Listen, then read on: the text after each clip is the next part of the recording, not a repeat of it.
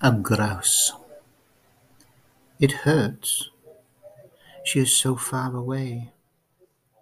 I can barely hear her voice on the phone. It hurts. I can only comfort her with words, useless words, cliches that will never take her cares away. How could they? Ghosts of a nearby past drift silently by.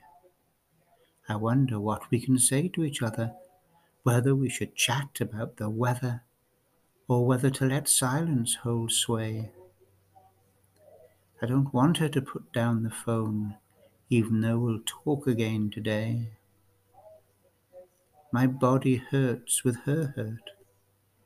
I know my pain will soon go away, but hers? I hope it doesn't stay. Outside the window, two red squirrels play. Words break the silence. I'll call you later. Make the most of your day.